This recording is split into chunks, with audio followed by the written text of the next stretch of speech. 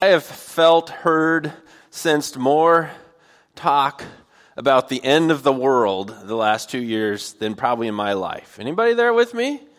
Yeah. I mean, it's just like, whoo, things that are happening, warfares.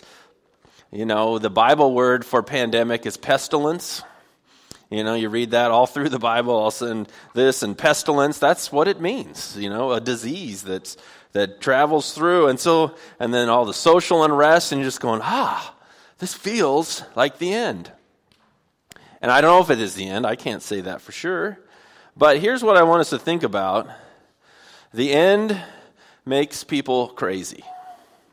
The end of anything makes people crazy.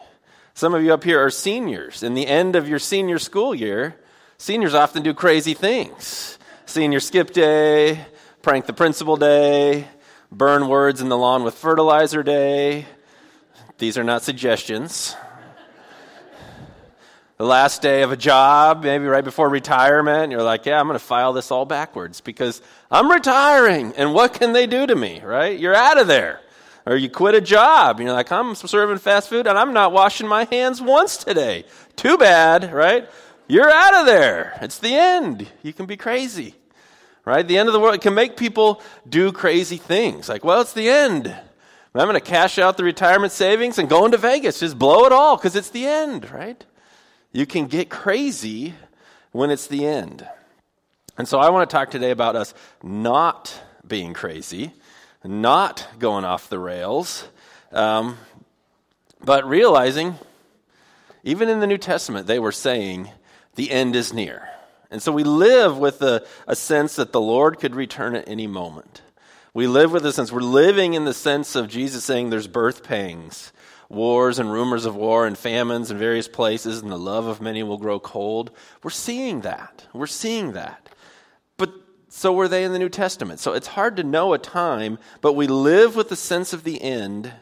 But this is what I want us to think about today. The end is coming, but we keep loving, hosting, and serving. And so we're going to see that from the book of 1 Peter today. We've completed our 1 Corinthians study, and this is kind of a standalone message that I wanted to bring to us. But it's this idea that we don't want to go crazy, we don't want to become irrational, we don't want to become hostile, we don't want to become foolish.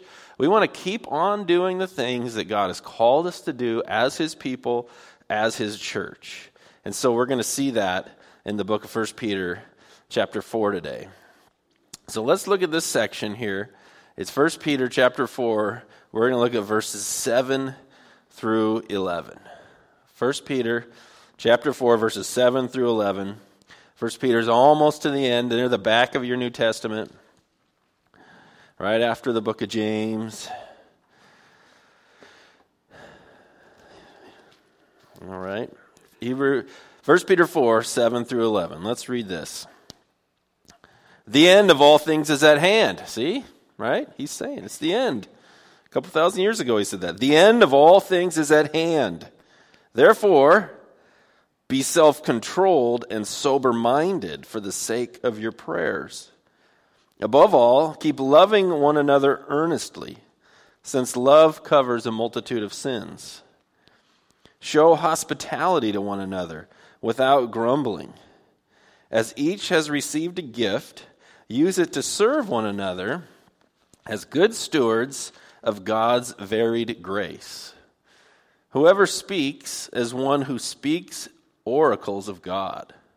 Whoever serves as one who serves by the strength that God supplies, in order that in everything God may be glorified through Jesus Christ. To Him belong glory and dominion forever and ever. Amen. All right, so even Peter's telling us the end is near. What do we do? So, right, the end is coming, the end is near, but we keep loving, hosting, and serving. I know we're kind of jumping into the middle of a whole book of 1 Peter, but I just wanted us to just get just a little flavor of the context and then jump in. The opening of this letter from the Apostle Peter says, Peter, an apostle of Jesus Christ, to those who are elect exiles of the dispersion, and lists a bunch of places. So he's writing to Christians who are under persecution, pressure. They feel like exiles. Right? An exile would be people who have been sent away from their homeland.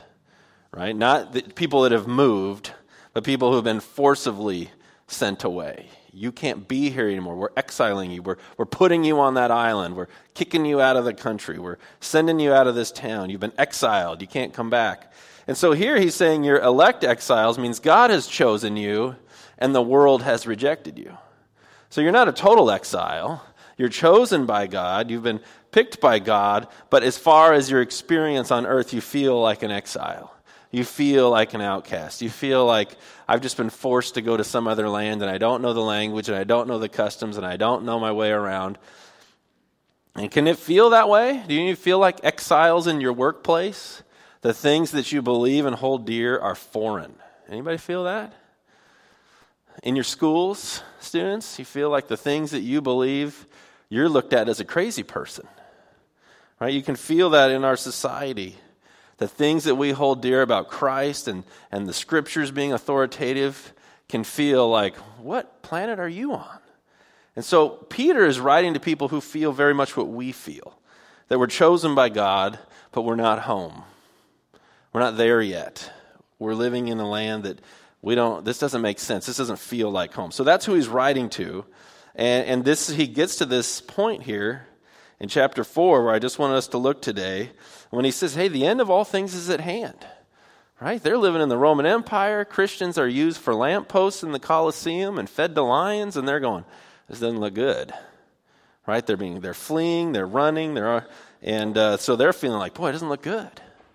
And we can feel like that. This doesn't look good. But he doesn't say go crazy.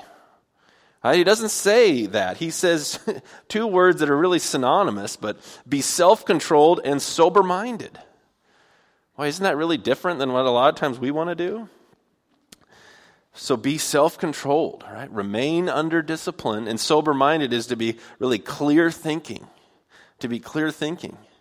And he's saying, I want you to do that, to be in control of your thoughts, in control of your actions. You're calm, you're clear, you're thinking of what's coming. And that's not easy to do all the time. But he says, this is what I want you to do. And he says, for the sake of your prayers. Can you pray when your mind is filled with fear, terror, worry? You probably should pray, but can you pray? And this is one of the challenges of living in our time when we have immediate access to every horrible thing at once.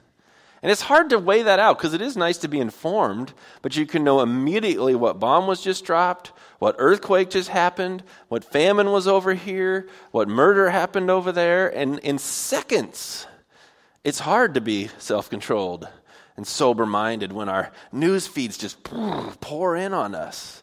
And so I think the end of all things is at hand. So he's saying, get clear-minded. We get clear-minded in the Scripture. We get clear-minded in prayer. We have to put our phones down for a while and not freak out. So that's the first thing he said. The end, they're feeling like the end is at hand. We need to live with a sense that the end is at hand, but not to go crazy, not to go nuts, not to live in utter terror. Be calm, sober-minded, so you can pray and take it all to God. Now this next section, I'm looking at three things that he tells the church to do. Keep loving, I put it keep hosting, and keep serving. But I wanted to give you all some context for why I even went to this passage. And about, was it 3 weekends ago? 3 weekends ago, our Pastor Mark and I, our 4 elders, went to Cedar Springs for a retreat. We weren't even there 24 hours. It was just a quick in and out blast. But Dan shared some of the things that we came home with, but I wanted to lean into it a little more in a sermon. And so this passage will help explain that. But I wanted to give you a little more context of what we were thinking about as we went into this retreat. And so we went out there, stayed in a little cabin. It was great. If you haven't been out there, it's kind of east of Sumas. And we spent the whole evening just praying through a psalm, sharing highs and lows with us Friday night. And then Saturday morning we got into it. And before we went on this trip, I had all of us listen to this podcast. I've talked about it before, But he's a guy called Mark Sayers out of Australia. He's a pastor, and he does this Rebuilders podcast, and he's very good at cultural analysis. I mean, he's so good that I only know about half of what he's saying. All right, so he like talks in levels and reads things I don't know. But he's been really helpful for understanding what's happening. And what he did a podcast here in January, coming out of the pandemic time, and he said, this is what the world is like now. We went from the smooth world of the West to the disrupted, disordered world, where everything is contested. Every thought, every idea, it's not smooth, it's not harmonious, it's disrupted and disordered. But what he said the pandemic shined a light on, it didn't cause it, it accelerated it and revealed it in the church that there is a crisis of non-discipleship. Meaning people in churches who are not becoming disciples of Jesus. A disciple is a learner, a follower who wants to live the life that Jesus lives. So he says when you have a pandemic, you see a crisis of non-discipleship when you can't meet in person, it goes to video, and people are just gone. Where did they go? I don't know. I'm not talking about you tuning in at home right now because you're not gone. You're tuned in at home. I'm talking about we don't know where they are. We've never heard from them again. It's not just their church participation is gone. Their following of Jesus is gone. Well, what happened? I don't know. If you're not a disciple of Jesus, meaning you're following him and seeking to live the life of Jesus, then if you can't come, you just, I don't know. I didn't like it anyways. I'm out of here.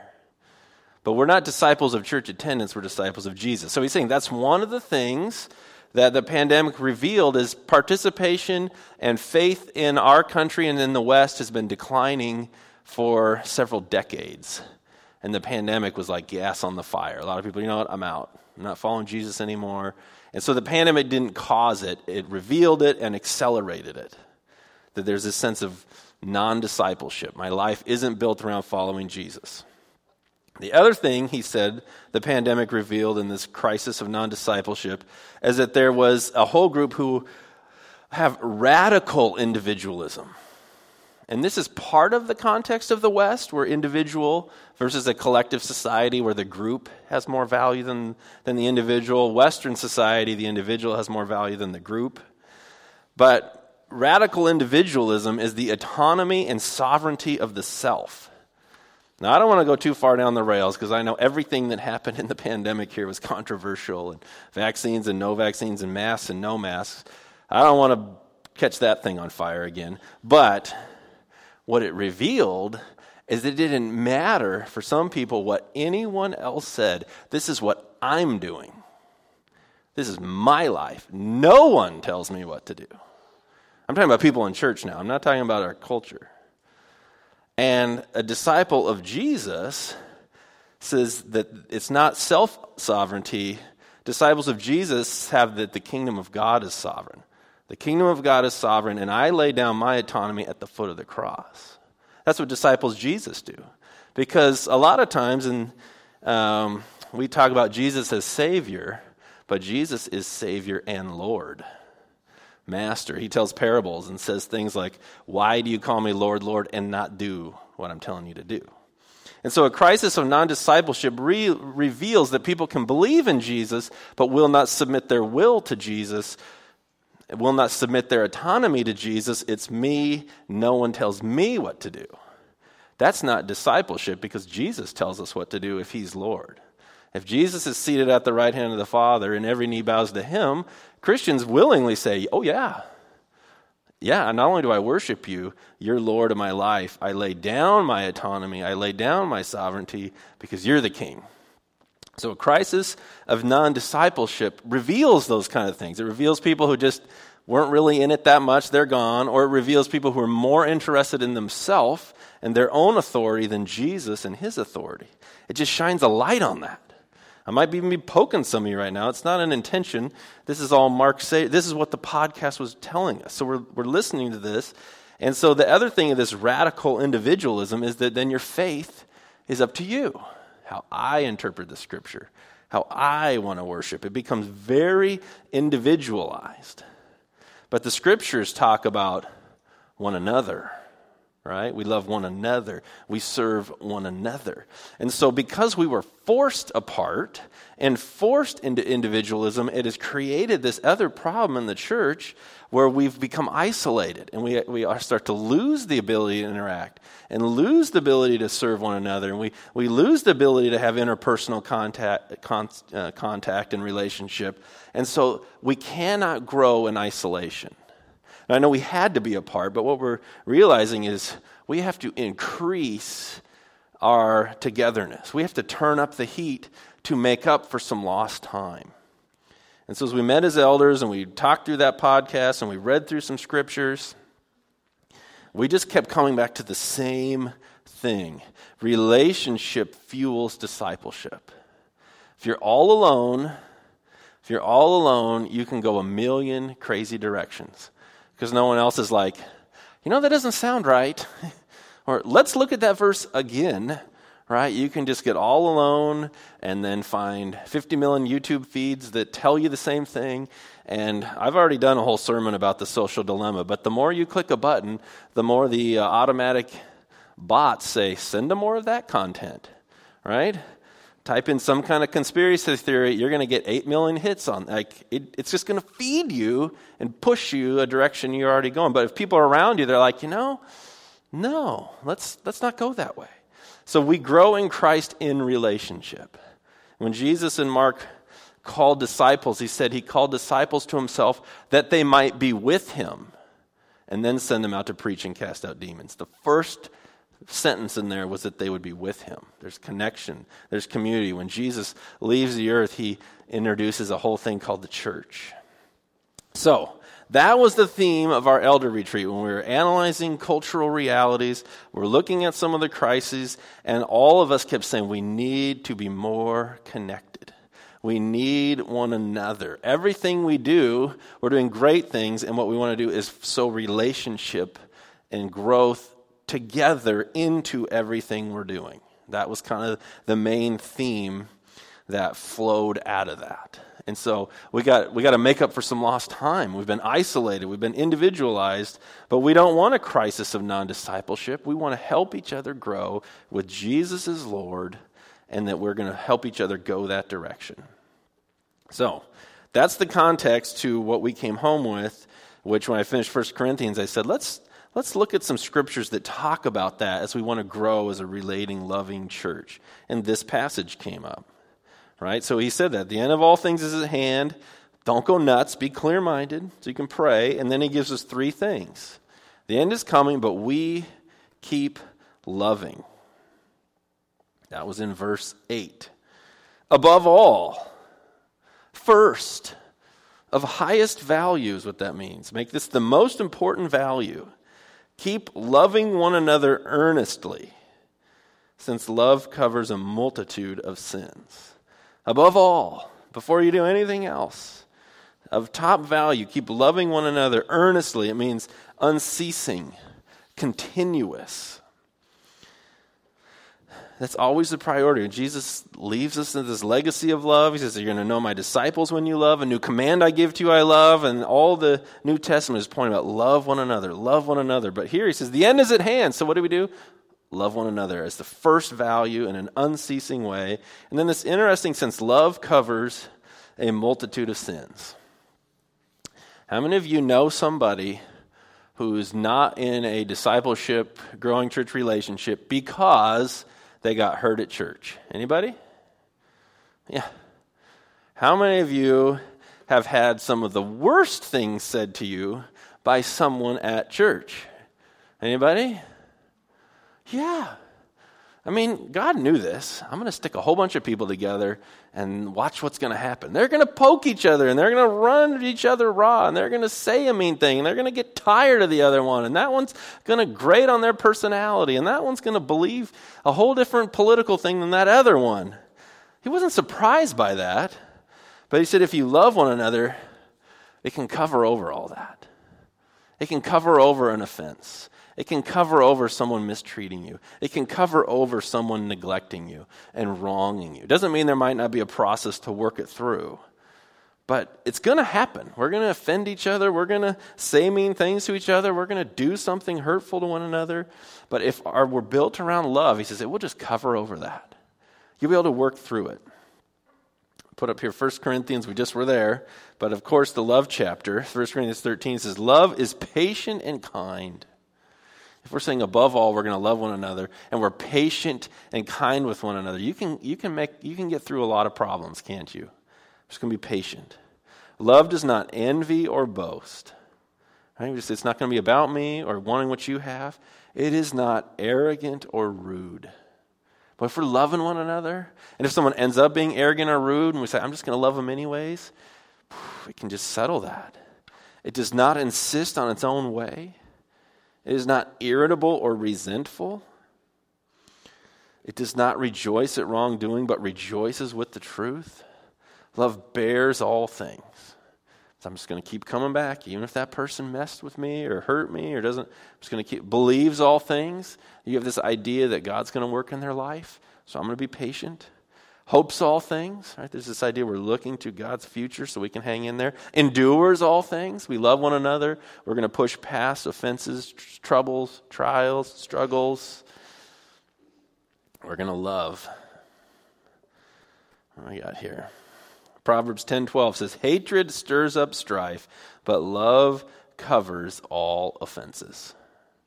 Right? And so that's the charge. No matter what we think, no matter if we've been hurt or wronged or have massive disagreements about things, but we say, I love you and I care about you. I'm going to be patient with you and endure with you and we're going to just get through this. It's amazing. It's amazing to watch something you can be so fired up about, and they said this thing to me, and then they just say, it's someone you see them, and they just say, hey, how are you doing? I was praying for you this weekend. That can just melt. You can just melt it. Versus if they come in all fired up and angry, it just stirs it, right? Hatred stirs up strife. We can push buttons, but if we love, we can just... So I thought it was a beautiful picture. It's not going to be perfect. We're not all going to agree. We're not all going to like the same things. But if we love one another, it can create this amazing, beautiful church. And I think we have that. But I think it's going to grow more and more that we keep loving. Yeah, the end of all things is here. I don't know when the last day is. But above all, let's love one another. The next one, the end is coming. We keep loving. Oh, that was the first one. The second one, the end is coming, but we keep hosting. Couldn't come up with a better verb than that. I tried. Verse 9. Show hospitality to one another. That's where I came up with hosting, hospitality. Without grumbling. Show hospitality without grumbling. Hospitality is the idea of welcoming people, receiving people, connecting with people. But again, God knows our hearts. And you're like, oh, you invited them over? Oh, they're a pig. They eat everything. They make a mess. Oh, I don't want to go to coffee with that guy. He just talks and talks and talks and never asks me any questions. I have no one in particular in mind when I'm saying, just being silly. Right? Isn't God know our hearts? Like, yeah, you're going to have some people over. Oh, man, now I got to clean the house. But isn't that interesting? I mean, when you're thinking it's the end of all things, Peter's not like, run out and scream the Bible from the middle of your city square. He's like, no, be hospitable. Isn't that, when you think, no, the end of all things is at hand. We should just be going, no, love each other. Welcome some people into your house. Meet someone for coffee without grumbling. Listen to the story even if you heard it before. Right? And this is just exactly what happened when the church was formed. And gets read all the time. I just want to see it again in Acts chapter 2. This is exactly what they started doing. It says this is when the church was first born after the Holy Spirit's poured out. It says they devoted themselves to the apostles' teaching and the fellowship. Right? We want to be together. To the breaking of bread. So they eat in each other's homes, share the Lord's table, and to prayers. They'd pray together. And awe came upon every soul, and many wonders and signs were being done through the apostles. And all who believed were together and had all things in common. So they shared all their possessions and goods. And they were selling their possessions and belongings and distributing the proceeds to all as any had need. And day by day attending the temple together and breaking bread in their homes. They received their food with glad and generous hearts, praising God and having favor with all the people, and the Lord added to their number day by day those who were being saved. It was just the natural outcome of being in Christ was, then let's be together. We want to be with God's people. And so that's something we just want to encourage like crazy, connecting with one another. Have you ever just been around a situation where someone was so welcoming and it made it so enjoyable? This was a few weeks ago. We did a 13th. My son Titi turned 13. So he's working on the mustache and wanted to do something manly. We're like, all right. So his request was to go to a shooting range and shoot some guns. I don't really have guns. At least the one I have doesn't work. So, but some other dads came through and brought like an arsenal. So we're at this shooting range on Whidbey Island, and we're just, it was lots of safety talks and high-level threats, and we're not doing this, you're not pointing that anywhere but over there, a lot of that. And but this other guy was in the range, and this guy was so nice. I mean, he had enormous guns, so everybody treats him nice. But he was just so nice. You come to the range, and there's 4 middle schoolers. A lot of people are like, really? I got to put up with this today, right? But he wasn't. He was worked right in between us. And then he's like, here, come over here and try this thing. And we were shooting off these enormous guns, and he was just so nice and so welcoming and willing to share and all this. It was just really cool. It was just really cool. And so you can do that without the guns, but or with guns, whatever you're into. But just that idea, it's so amazing when you host somebody, when you welcome somebody, when you greet somebody.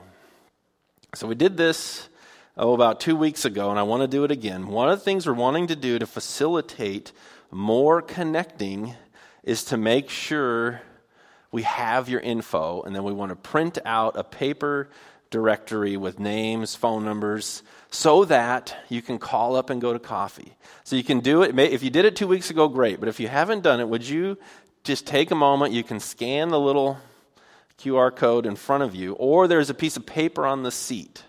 And you can just make sure, even if you think you've never moved, if you haven't done it yet, just fill that out right now. You can either do the digital or the paper. Give us your updated info. We want to make sure we have everybody's right. There is a place on there if you say, no, I don't want to be in the directory, I don't want my number listed, just check that. That's okay. We don't want to put it out if there's any reason that shouldn't be public, and there are good reasons for that. So please, if you don't want to be in the directory, fill that out and say, no, don't print my name, I have a reason, don't do that. But if you would just take a minute and do that.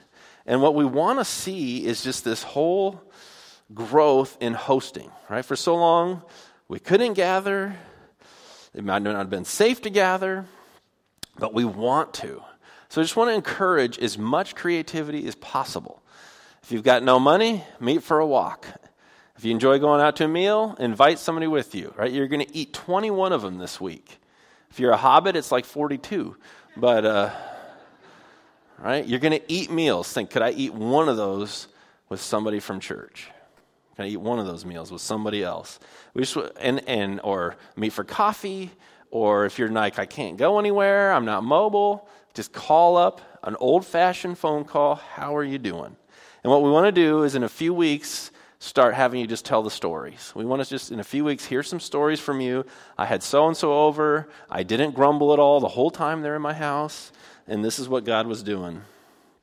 But we just want to hear stories of creativity, whatever you come up with, meeting at parks, meeting for a walk, meeting for coffee, making phone calls. We want to grow back in this area because it's critical to our discipleship, is hosting one another, being hospitable to one another, welcoming one another. And it was one of the commands. It's the end of the world. Love, host, welcome, be hospitable. And if you're not a cook, there's nothing wrong with something from Costco. Don't feel any pressure. Pull something out of the freezer. That's okay. All right. We wanted this spring to spring toward one another. So come up with the ideas and let's make it happen. Even today, before you leave, grab somebody. Say, hey, let's go eat. Okay, so we've got the end is coming. And the last one is we keep serving. We keep serving. So you see it there in verse 10. As each has received a gift, use it to serve one another. as good stewards of God's varied grace. The word for gift is, the root word is grace. It's the word for grace. So you've received a gracious gift. You've received something from God to be used. So as each one has received a gracious gift, God has graciously put something into your life, and he says, use it to serve one another as good stewards of God's varied grace. So that language that you were given a gracious gift, it's a result of God's grace, and to be a good steward means you don't own it. It means you just take care of it on behalf of its owner. So whatever God has put into your life, he's saying, I want you to use that gracious gift that he's put into your life to serve one another. And that's a good steward of God's grace, because God is the serving, giving God. So he gives a couple examples, right? Whoever speaks as one who speaks the oracles of God. Boy, we just did that today, didn't we? I mean, there was no flippant attitude about that. People read the scripture with great reverence, emotion. It was beautiful. It was beautiful to hear it be read that way. That you think, God graciously worked this verse in my life this week or this morning, and you read it out with this sense that this is actually God's word and we want to hear it. So that's something I encourage you to do, is to say, if I have a verse, this doesn't mean whoever stands up and preaches every week, it's just whoever speaks. If God's got a verse for you, a word, a scripture for you to share, say, I'm going to give you something as if it's from God. Isn't that amazing? Whoever serves is one who serves by the strength that God supplies. Sometimes we are tired. Sometimes we are weary, and we're going to come serve at church or serve another person, and you say, God, help me do this. I need help. I want to serve them with my gift, whatever it is, but I need help. And so he does that. He says, in order that in everything God may be glorified through Jesus Christ. To him be the glory and dominion forever and ever, and amen. There's just this amazing principle that when you make it about you, you come up empty. When you make it about God and serving him, you come up full. There's just something, there's just no way around it. Like, I want to be served, and I want someone to do this thing for me, and it just doesn't work. And you say, God, how can I serve somebody? You're going to come up full, and the bonus here is that God is glorified. It shines a light on him because you realize, I did this because of God's work in my life, his grace to give me a gift. I'm exercising it through God's power, and all the glory goes back on God, and it just retells the story of the gospel, that God sent his son to us to serve us and to die on the cross. And when you serve by the power that God supplies, it retells that story. So the end is coming, but we keep serving. It's easy to be like, the end's coming, so it doesn't matter anymore. We don't have to do that thing anymore. He's like, no, serve all the more. Serve one another. Serve a neighbor. Serve a church. Find a way to serve. So there they are. The end is coming. We keep loving one another. We want to host one another. We want to really emphasize that the next 2 months. Would you find a way to host somebody, welcome them, and whatever way works with you, your schedule, your resources, and serving one another. I was trying to think of some final thoughts here, and this is the one that came to me. We have to give it first. And I was thinking about this. I've seen this on a number of occasions, visiting people in hospitals or nursing homes. And I've not been in a nursing home, so I don't want to say this is a judgment. I have not stayed in a nursing home. I've been to lots of them. But I've observed people, and I know if you're there, you don't want to be there, and it can be hard. But I've observed people who are really mad. And they're mad and they speak harshly to the people coming into the room. And this didn't work right in the hospital, and they're not answering, and they're mad. And they get very poor care, right? Because who wants to go into the room? And the nurse doesn't want to go in that room. They're going to holler at me. And the doctor comes, they don't want to go in the room. And then you see people, and they just thank them for everything. Oh, thank you for sticking me with that 10th IV. Thank you. Right? But they're just so thankful. Thank you for taking care of me. And they come, and the nurse will come in around there, like, oh, this is the nurse. She's been taking care of me, or he's been taking care of me. And they're just so they're like, oh, thank you so much, and they bring you the food. Oh, thank you for bringing the food, even though that's their job, even though they're bringing everybody the food. There's just this, oh, thank you so much.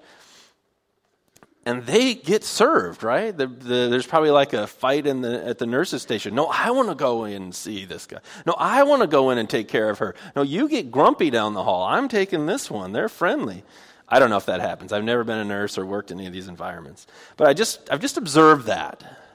Because a lot of times we think, I want to be loved. I want to be taken care of. I want to be hosted. I want to be a part, and we're looking for it. But when you give it out first, I'm amazed how it comes back around. And so I say that, I don't want us to hear the sermon. You're like, all right, somebody better ring me up. I'm ready for lunch, right? No. If you give it first, I think it comes around. Just like if you're in a tough spot and you're like, I'm going to bless first, and I'm going to use kind words first, but it's going to just kind of come around and we're going to get covered. But if we're like waiting, give it to me now, love me now, you just never get there. You're going to get the reverse. And so I say that to just urge us to be kind of starters. Like, you call somebody first. You serve first. And just watch it come around. Watch it come around. And that's the example of Jesus, right? While we were yet sinners, Christ died for us. He went first. Let me pray. Lord Jesus, we thank you that you love us so much. Lord, we do